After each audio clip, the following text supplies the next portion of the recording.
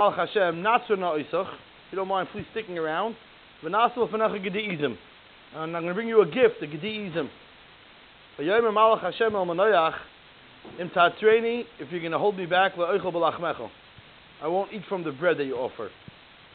He didn't offer him bread. He offered him a gedi'izim. But the malach's responding, I'm not going to stop and eat your bread. V'im tasa oilo l'Hashem ta'alena. And if you're going to bring a carbon oilo, you should bring it to Hashem. Not to me, the malach is saying. Why is the malach suggesting that maybe it was an oilo? Maybe he was planning on bringing a shlomim. The malach is making a lot of assumptions in this pasuk.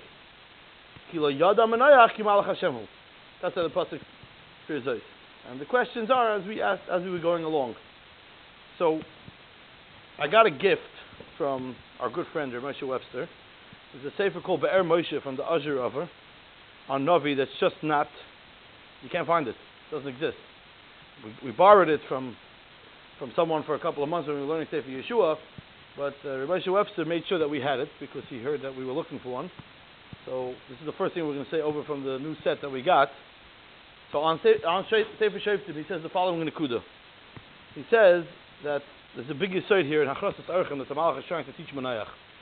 The Rebbe of Hachnasas Orchim is Avram Avinu. So let's look how he did it. When Avram Avinu meets guests that don't really want to stay by him, he picks up on that right away. And he says, I'm going to make you, I'll make a little bit of bread, you'll eat and you'll go. Really, it sounds very funny to say that. You're offering guests to come. You say, I'll give you a slice of bread and then you can go. If you're being the Machnas Eruch, then you say, I'm going to give you and I'm going to serve you and I'm going to present and you'll feel comfortable and I understand, you're in a rush, I hear. But there's a way that as a host you're supposed to do what you're supposed to do. But Avram Avinu, the Rebbe of Hachnasas Orchim teaches us that it's not about what you want to do for the guest, but it's rather what the guest wants and needs from you that you have to give him. And Hayos Avram Avinu noticed that the guests were in a rush, so Avram Avinu said, listen, I see you're in a rush, slice of bread and then you can go, because that is exactly what they would want at that moment. They just want to go through. Slice of bread, fine, they could take that. Menayach didn't learn this lesson from Avram Avinu properly. And what does Menayach say? You don't mind, I'll make you a gedi'izim. Now, I've never made a gedi'izim, but I'm sure it's not a 3-minute job. It's a matzav. The Malach says that's not how you host people. The Malach tells him, even if you would offer me bread at this point, I'm not staying.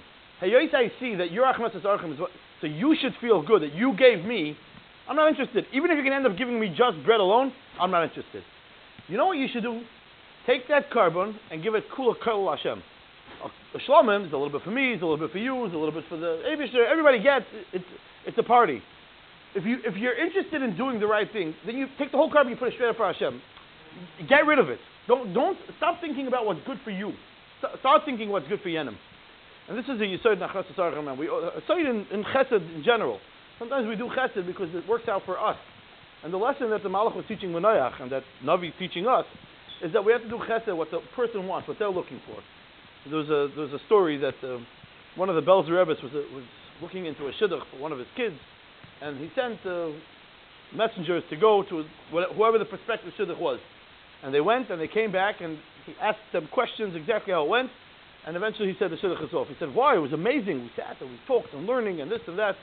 And he said, but you mentioned that they said that hey, yois the minig isn't Klal Yisrael, and it's talking the minig. A lot of people don't know this, but the minig isn't Klal Yisrael, that you don't eat till you clinch the shidduch. So they didn't offer food because they came to clinch the shidduch, and you don't eat till you clinch the shidduch.